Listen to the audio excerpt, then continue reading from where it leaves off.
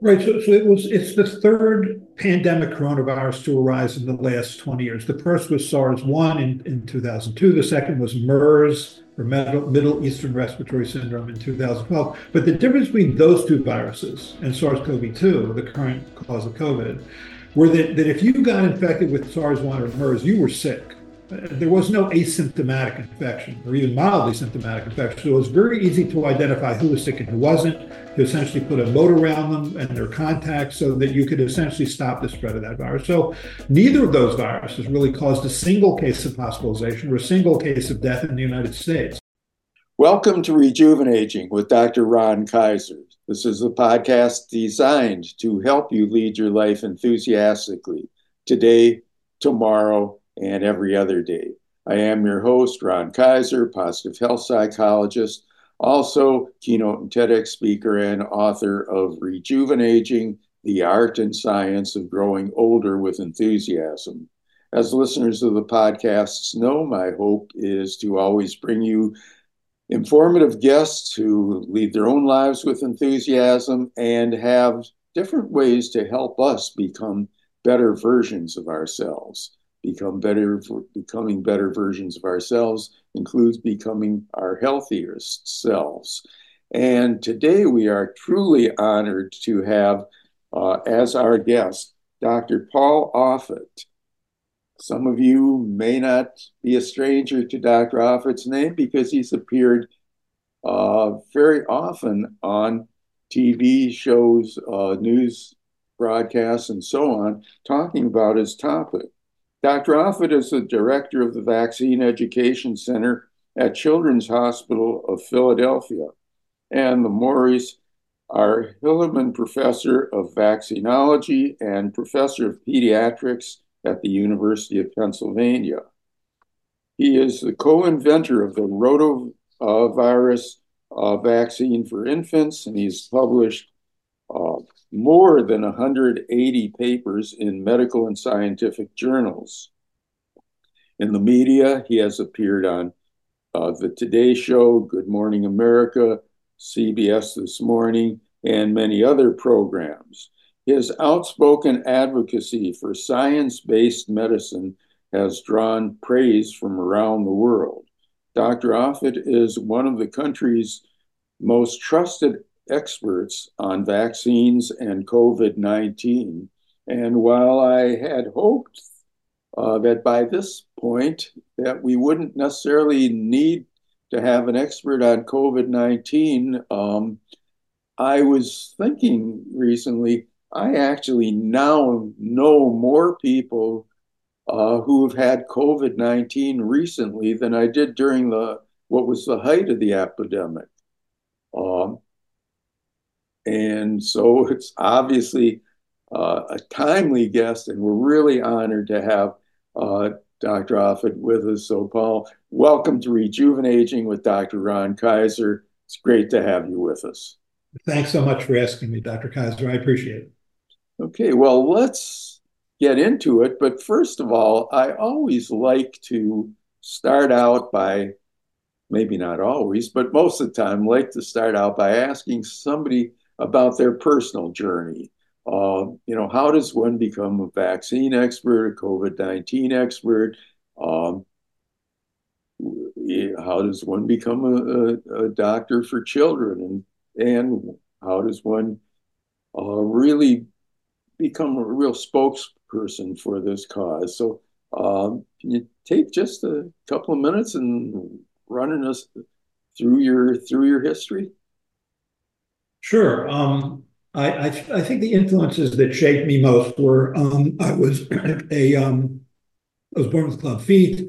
My right foot was never quite repaired correctly, and so the decision was made to operate on my right foot, which is probably a terrible idea since it took another 4 decades before that operation was actually in any way perfected. But so that it was a botched operation. I ended up in a polio ward because this is what happens in the mid 1950s. If you are in a chronic care facility, orthopedic facility, you're in a polio ward. So I remember that moment. I mean, it was this was there weren't like therapy dogs or televisions or, particularly nice nurses. I mean, you pretty much just laid there by yourself. Your parents could visit you 1 hour a week on Sundays from 2 to 3. My mother had a problem with my brothers with pregnancy, and then my father was a traveling salesman, so they never visited me. So I just remember staring out that window, waiting for someone to come save me. But what I remember most of the children, other children in that ward, who were getting the Sister Kenny hot pack treatments, which could cause an enormous amount of pain.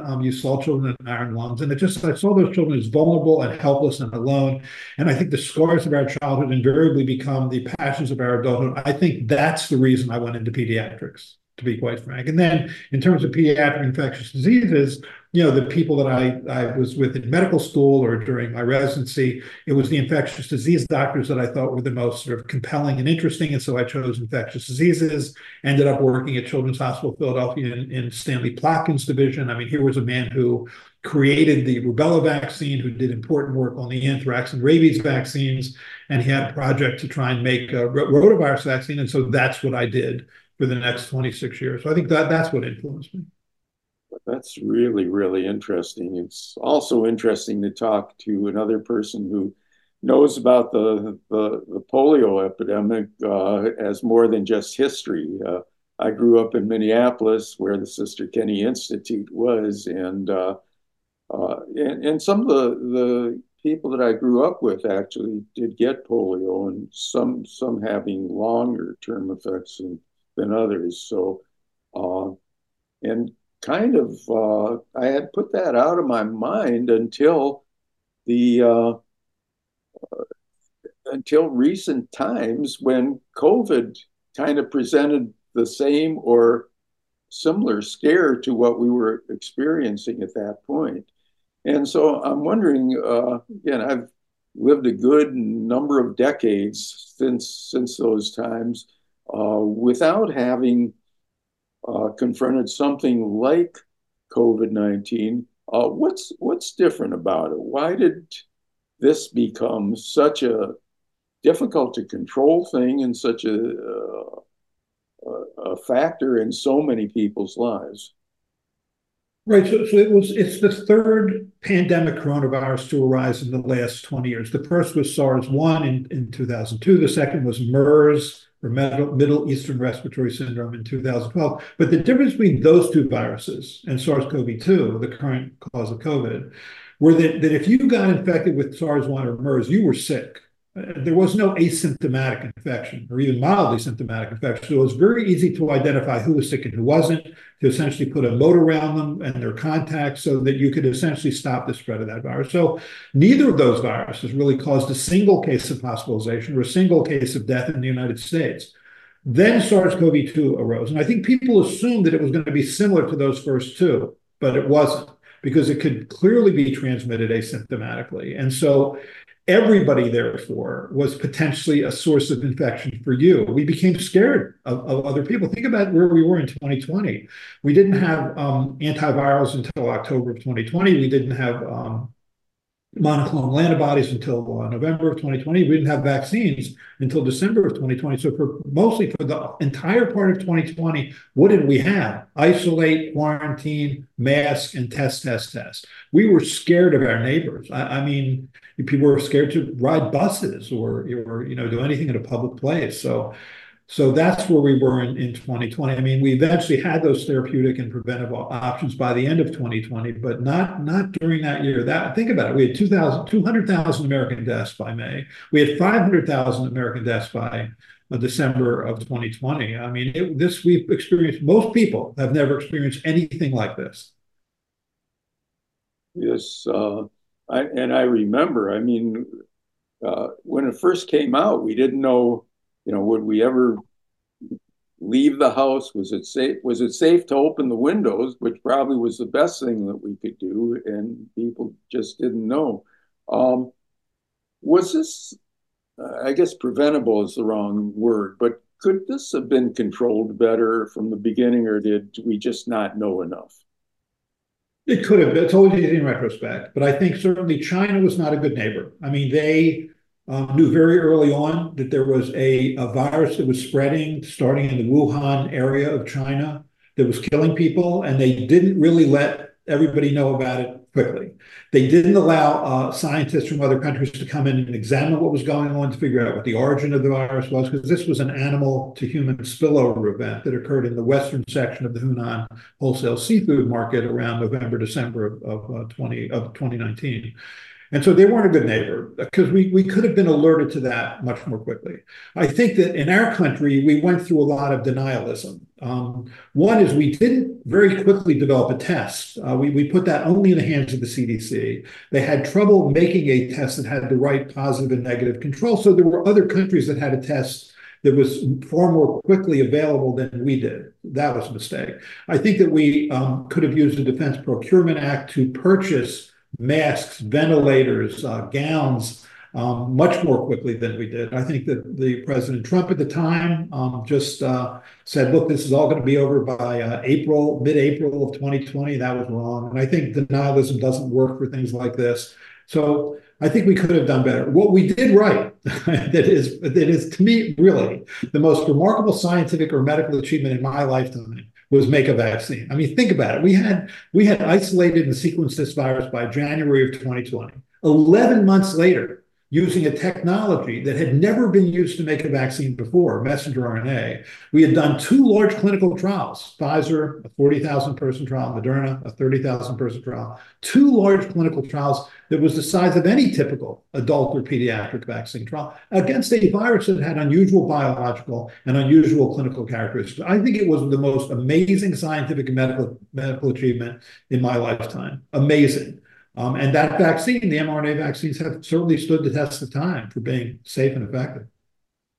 Well, that vaccine is something that many of us are familiar with. And what's been interesting to me over the years, that it seems like the vaccine really helped, did a major job in interrupting, what had been kind of a rampant kind of thing going on. Over the last couple of years, though, I've noticed that it's become kind of a political issue, and I guess I'm wondering, and I guess it's not just related to COVID, but there seems to be an anti-vax, I don't know, phenomena that, I mean, when I was growing up, when my kids were growing up, I mean, this wasn't even an issue. Vaccines are good. Prevention is good. How this get so politicized? Well, I think we live in a more cynical, more litigious, more divided time than we did, say, in the 1950s or 60s. We accepted that the public health agencies were working on our benefit. We accepted the fact that pharmaceutical companies were making drugs to save our lives, were making vaccines to save our lives. We were far less cynical and litigious. I do think one thing that has changed that I never would have predicted is there never was a politics to the anti-vaccine movement. I mean, on the left, it was kind of, don't inject me with these foreign agents with chemical names. I only want to, experience things naturally. Don't inject me with adjuvants or manufacturing residuals or preservatives, et cetera. And on the right, it was a libertarian, the government shouldn't tell me what to do. I think what's happened is it swung wildly to the right. And I think the reason is it was COVID mandates. I think, first of all, I think it made sense to mandate vaccines. We had nothing else. When we first were able to mass produce and mass distribute and mass administer vaccines, which was another remarkable accomplishment. I mean, we didn't have an infrastructure to mass vaccinate adults in this country, but we did. We were vaccinating 1 million people a day, 2 million people a day, 3 million people a day, starting in December of 2020. And by May of 2021, we had 70% of the US population vaccinated. Then we hit a wall. 30% of the US population simply did not want to get vaccinated. We still had an overburdened healthcare system. We still had thousands of people dying every day. We knew that the vaccine worked to decrease infectious virus shedding. We knew that if you were exposed, we knew that the vaccine worked to decrease transmission. We knew that the vaccine worked to keep you out of the hospital. Why was it your right to catch and transmit a potentially fatal infection? And so we mandated vaccines. But what that meant you couldn't go to the bar you wanted to go to. You couldn't go to the restaurant you wanted to go to. I mean, we shuttered schools, we closed businesses, we restricted travel. And in this country, that was seen as an assault on your personal freedom. And that was right where sort of the right lived, the sort of the right wing crowd lived. And so they pushed back massively against that. And so it became an issue of freedom, personal autonomy and freedom. And so never would have predicted it. I would have guessed the opposite was true. I would have thought that when the vaccines were made, people would have seen this for what it was, a ticket out of this pandemic, but they didn't. They thought it was something that was forced upon them, and they were going to do everything to push back. And what that meant was saying either the virus isn't that bad, so why are we mandating this? Or the vaccines are unsafe, so why are we mandating this? And that became a phenomenon of the right. You were much more likely to die if you voted for Donald Trump in 2020 than if you voted for Joe Biden. Who would have ever imagined that would have been true? And the interesting thing is, I guess both of them took the vaccine, and somehow the followers didn't necessarily split the same way. I've got to say, a lot of this stuff was so new and interesting because I got your soon-to-be published book, "Tell Me When It's Over," which seems like a great title for those of us who are dealing with COVID and stuff like that. And I think right now, as we deal with day-to-day living, like I said, I had hoped we wouldn't be needing to be reminded about what we should do for dealing with COVID. So I'm wondering, I mean, we've had periods where it's gone down. Right now, though, I mean, I know more people that have had COVID in recent months than at any other time during the pandemic. I mean, early on, I knew people who had more severe cases who were hospitalized and some who had died. Most of the cases that I know of are, I hate to say minor, but less severe than some of the ones I knew of before, but they're fairly widespread. So is this what we're going to live with, is ups and downs and a little more, a little less, but we've got to get ready for periods of time when we're dealing with COVID? I think you said this exactly right. What happened was when we first confronted this virus, and we were a blank slate, we had no population immunity, this virus was a killer. I think what's happened now is that you probably have about 98+% of the population that has been either vaccinated or naturally infected or both. What a vaccine provides you, or previous infection provides you, is it probably, assuming you're young and healthy, and I'm defining young, frankly, as anybody less than 70 years of age who's otherwise healthy. I think you probably are, and you've been vaccinated or naturally infected or both, you're probably protected against severe disease for a while, years, if not longer, but not mild disease. I mean, protection against mild disease is mediated by antibodies in your circulation, which will come down over time. Also, this virus continues to create new variants. So I think we're going to continue to have mild disease over and over again, which is true really for all of these kinds of viruses, meaning short incubation period mucosal infections like influenza, respiratory syncytial virus. You get those infections over and over again. The goal of the vaccine is to prevent severe infection, to keep you out of the hospital, to keep you out of the intensive care unit, to keep you out of the morgue. This vaccine does that, or previous infection does that. And so I think then the question becomes, who really needs these booster doses that are being given every year? And I think those are the people who really are in the highest risk groups for being hospitalized or dying, which is to say, people who are what Rochelle Walensky, previous CDC director, called the elderly. I like that phrase. She means like people over 75, or people who are immune compromised, or people who have the kind of health problems like chronic lung disease, chronic heart disease, diabetes, obesity, to put them at high risk, for pregnant people. I think those are the people who really are at risk. But the notion of having to vaccinate everybody every year over 6 months of age, like what we do with the influenza vaccine, I don't think really applies to this virus. But you said it exactly right. For the most part, you're not seeing severe disease in otherwise young, healthy people, but you're still seeing mild disease, and you always will. I mean, the pandemic, if you define pandemic as something that changes the way we live, work, or play, the pandemic is over. But this virus is going to circulate for years, if not decades, if not longer. It's encouraging. So realistically, then, I mean, we've had the two initial doses, I guess, of most vaccines. I guess J&J was one dose, and then we've had, I don't know, what, 4 or 5 boosters since that time. A healthy adult or child, what should they have had, or what should they have? Because it sounds like you don't recommend that they, every time they announce a booster, that a healthy under 75-year-old adult or child should get it. Right. I think if you've had 3 doses of the vaccine and 2 of those doses were separated by at least 4 months, I think you're protected against severe disease, likely for a long time. If you've had 2 doses of the vaccine plus a natural infection, I think the same thing is true, the so-called hybrid immunity. But I think that otherwise young, healthy people don't need to keep getting boosted with this vaccine. We talk about this in the book. Okay, and what about with the current situation, uh, this particular variant? How should we be managing ourselves? I mean, I go to uh, different places, from restaurants to concerts to movies and stuff like that. I see some people are wearing masks, some aren't wearing masks. Some people, uh, I have a friend or two who won't go out to lunch with me, and while there may be other reasons, they just claim to not go out to lunch with anybody because they can't bring it home to, say, an immunocompromised spouse or things of this nature.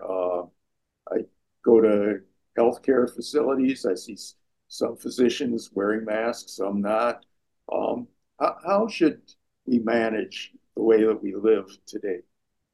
Well, so I think this virus, SARS-CoV-2, has now entered the pantheon of winter respiratory viruses, like influenza and respiratory syncytial virus. Both of those viruses also cause tens of thousands of deaths every year. If we wanted to decrease our chance of getting infected with those viruses, and especially if you're an older person dying from those viruses, then we should do the same sort of masking and isolating and quarantine as we did in 2020. But we don't. We sort of accept those viruses. We've grandfathered them, and I think this virus is getting grandfathered in. I think what you can do that makes the most sense.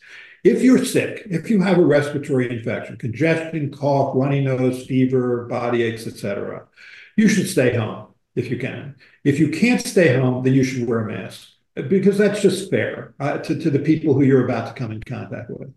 If you're in a high risk group, I think it's reasonable to get boosted, but realize you're going to get a mild infection. And if you're going to if you get an infection and you're in a high risk group, take an antiviral agent in the first few days, because that probably more than anything else will help keep you out of the hospital. Because those high risk groups that I mentioned, one thing they have in common is that a number of people in that group aren't going to make a very good immune response, even to a vaccine. My mother's 95 years old. She got a booster dose of vaccine this year. I don't think that's going to do much for her. I think her immune system is such that she's unlikely to have a vigorous immune response. But were she to be exposed to this virus and have mild symptoms, she should get Paxlovid. And I think Paxlovid is underutilized. And a lot of people who are hospitalized with this virus could avoid hospitalization by taking Paxlovid early. What about, I mean, there have been a lot of things suggested from, I know when Trump was president, he promoted, I think it was hydrochlorozone, different kinds of things are, uh, is there any value in those as opposed to, say, an antiviral like Paxlovid? Right, so in mid-2020, the FDA actually approved, through emergency use authorization for about 3 months, something called hydroxychloroquine, which is an anti-malarial drug. Um, the Trump administration was convinced this would matter. They were looking for a magic medicine. It didn't work to treat or prevent the disease, and the FDA very quickly withdrew its authorization. And then you hear other things like ivermectin, vitamin C, vitamin D.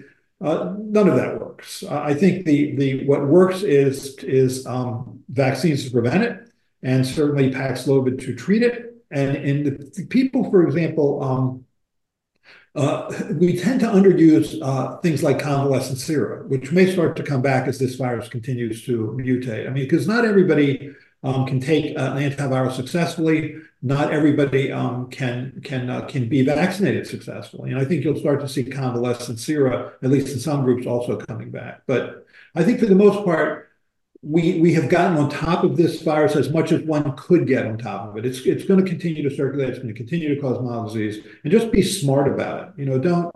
If you're in a high risk group and you have respiratory symptoms, test yourself. If you're not in a high risk group, just assume that you have influenza or respiratory syncytial virus or human metapneumovirus or parainfluenza virus, and be good to your neighbor. I mean, don't go to work if you can avoid it. Wear a mask if you have to, but assume that you have one of those viruses. But if you're in a high risk group, then you should test yourself. And if you're positive, then you should take Paxlovid. Well, if I'm hearing you correctly, then it's not that necessary for somebody to test themselves if they're not in a high risk group. That's right. I think if you're like a healthy 25-year-old and you have respiratory symptoms, you're not going to be taking Paxlovid, that you're not in a group for whom Paxlovid is recommended. But you're infected with an agent that can cause other people to suffer and die. Influenza can kill 60,000 people a year. I mean, respiratory syncytial virus kills tens of thousands of older adults every year. So these other viruses, parainfluenza, human metapneumoviruses, strains of human coronavirus can all do that. So be good to your neighbor and don't expose them to you. I mean, we used to call it absenteeism when people wouldn't show up to work when they would have respiratory symptoms. Now I call it presenteeism, which is that they show up to work with respiratory symptoms and thus infect everybody around them, which isn't fair. But it sounds like we're probably not going to have another period of time when the schools are closed or that businesses have to close or stores will close and so on. That it'll be kind of like what we learned to live with flu, that if you're smart, you take care of yourself. But, society doesn't change because you have the flu. Yeah, I think that's exactly right. We always talk about B cells, which make antibodies and antibody recognition. And as this virus creates variants, which it does continually right now, it's the JN1 variant, those are immune evasive strains, but they're evasive to antibody recognition. They're not evasive to another part of your immune system called T cells. So T cells do a variety of things, but one thing T cells do is they kill virus-infected cells. And the part of the virus that's recognized by T cells is really conserved. So it doesn't change. And so therefore, that's why we're still protected against severe disease, because T cells are important. And the part of the virus that's recognized by T cells hasn't really mutated away from T cell recognition. If that ever happens, and it could, then we're starting all over again. Then we're back to doing what we did in 2020. Hopefully that won't happen. I really don't think it will happen. Great. Well, appreciate all the work you're doing to ensure that it doesn't. I'd like to talk about your book a little bit.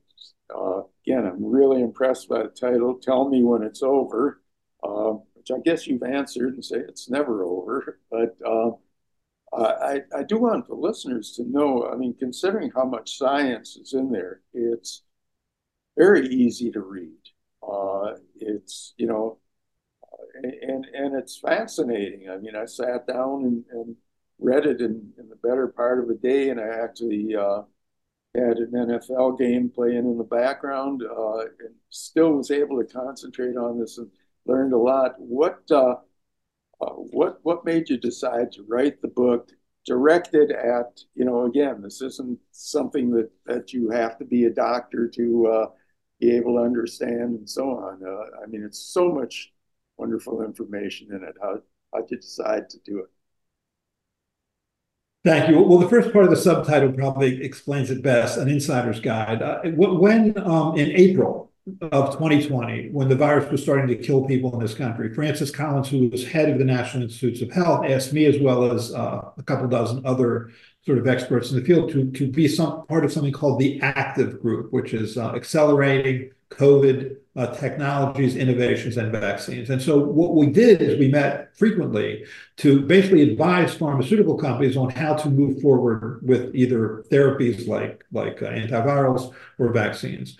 And I'm also a member of the FDA's Vaccine Advisory Committee. So when we met in December to discuss Pfizer's vaccine and Moderna's vaccine, I was a voting member. So I sort of had a front seat at how this all played out. And I think there were some things we did really well and some things we could have done better. And I think for me, this was a catharsis, just to sort of get it out there so that I can say, here's what I think we did really well. Here's things I think we could have done better. And now I feel better. I just had to emotionally write this book so I could get it behind me, because I do think there are things we could have done better.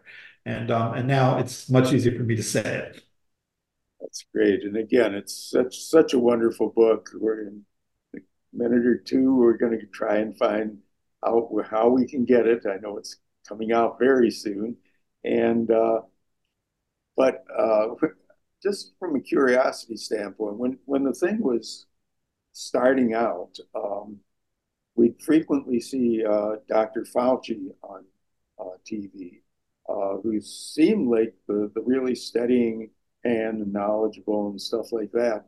Um, uh, Hard to believe, but a few years into it, he seems to be, again, like, have become politicized, so that for certain candidates, uh, dumping on Fauci seems to be the thing.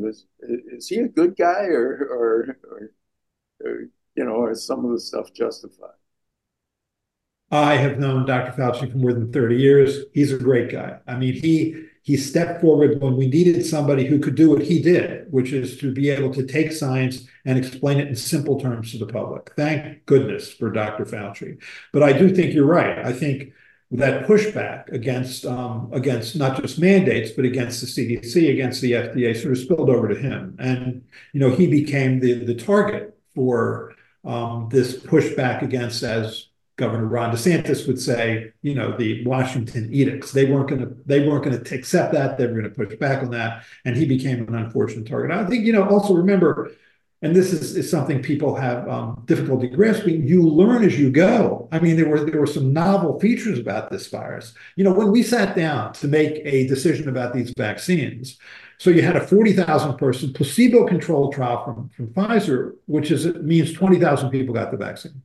Moderna's was a 30,000 person placebo-controlled trial, so 15,000 people got the vaccine. That means 35,000 people got the vaccine that you had data on. You were about to recommend that vaccine for hundreds of millions of people. You knew the other shoe was going to drop. You knew you were going to find out things that you didn't know yet, because that's always true. Because medical innovations invariably have a learning curve, and invariably there's a human price to that curve. And that's what happened. I mean, we didn't know about myocarditis based on those tens of thousands of people, but we found out that later that you could get inflammation of your heart muscle. We didn't know about clotting, including severe clotting associated with J&J's vaccine, the Johnson & Johnson vaccine, including fatal clotting, which basically drove that vaccine off the market in May of 2023.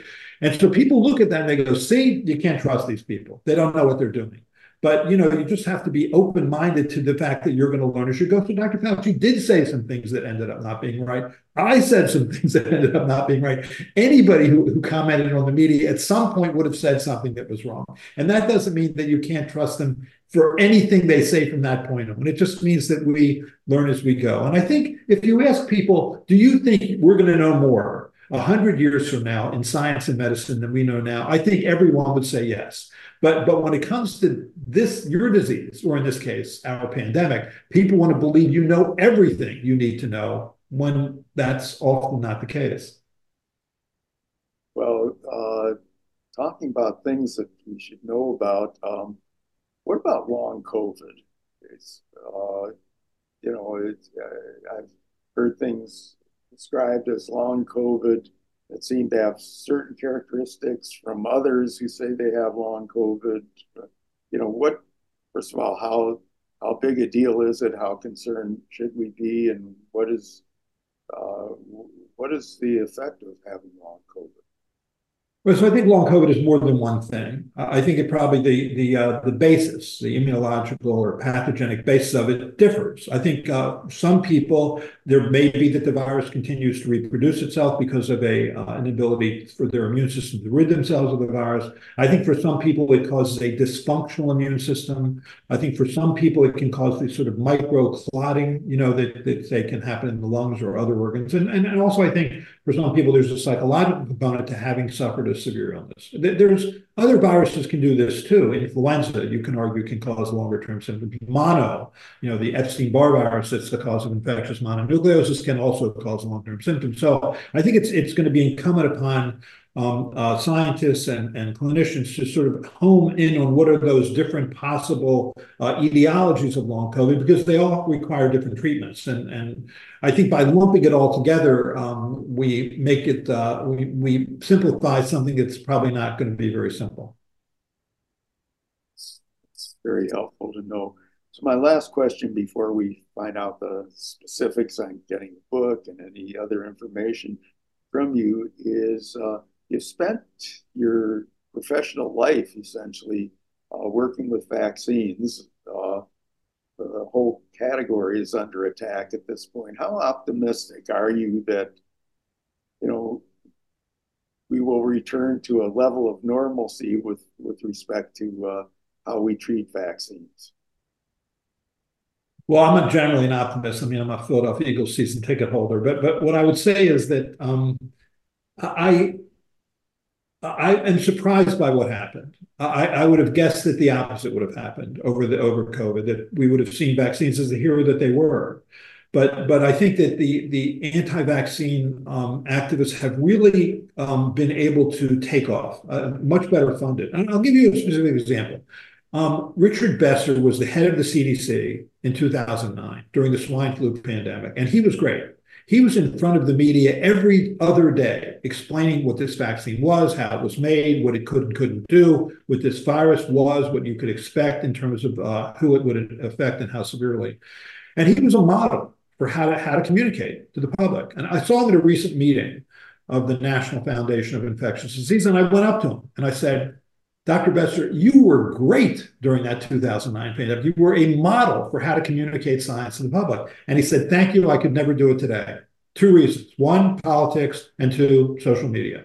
And I think that's what you're up against, that we weren't up against before. And so what can I say? You fight the good fight. You have to just keep trying to put good information out there, knowing that we live in a divisive, cynical, litigious time, and do the best you can. I mean, the fact that you have somebody like Robert F. Kennedy Jr. running for president is remarkable to me. He's an anti-vaccine activist. His communications director is an anti-vaccine activist. I mean, that's where we are. I mean, Donald Trump, I would argue the greatest accomplishment of the Trump administration was Operation Warp Speed. I mean, his administration created two very effective vaccines in very short order because his administration put $11 billion into betting on six horses to win one race. It was a model for how much we can do and how quickly. And yet, if anything, he distances himself from that accomplishment. It's hard to watch. Yeah, I guess that's the only comment somebody can have about that. Certainly somebody who has seen how many people have been helped over the years by, the prevention of diseases that used to really hospitalize and kill millions of people. I mean, it is hard to watch.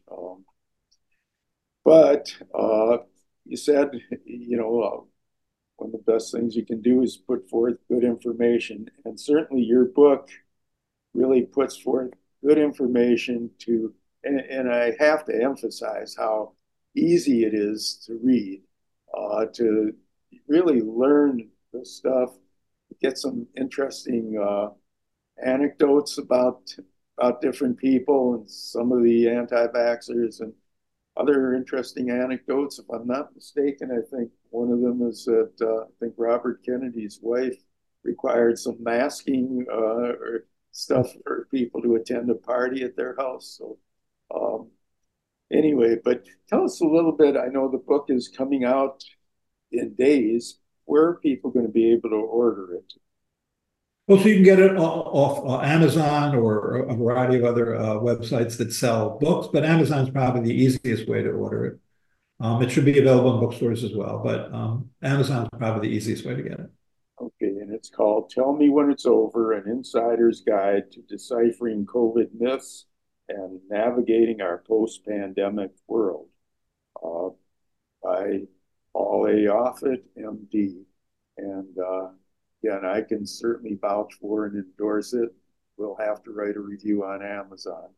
Um, now, what about you in general? Do you have a website, or how do we find out more about what you have to say? Because it makes so much sense and you're so good at the way you communicate it.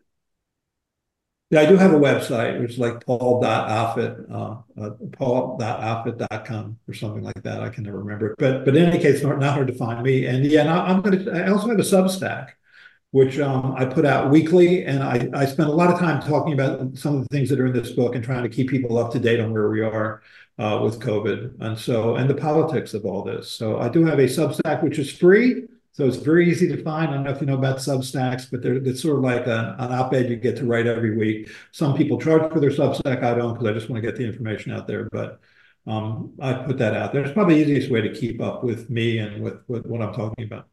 How do people find that I Substack? think you just search, Sam, probably the last person to ask these questions, but I think you just search on Google like Substack and my name, Paul Offit, and then you'll see it. And then all you have to do is just click subscribe. And every week to your email, you will get the thing that I just wrote. I usually post my Substacks on Monday, but it's free.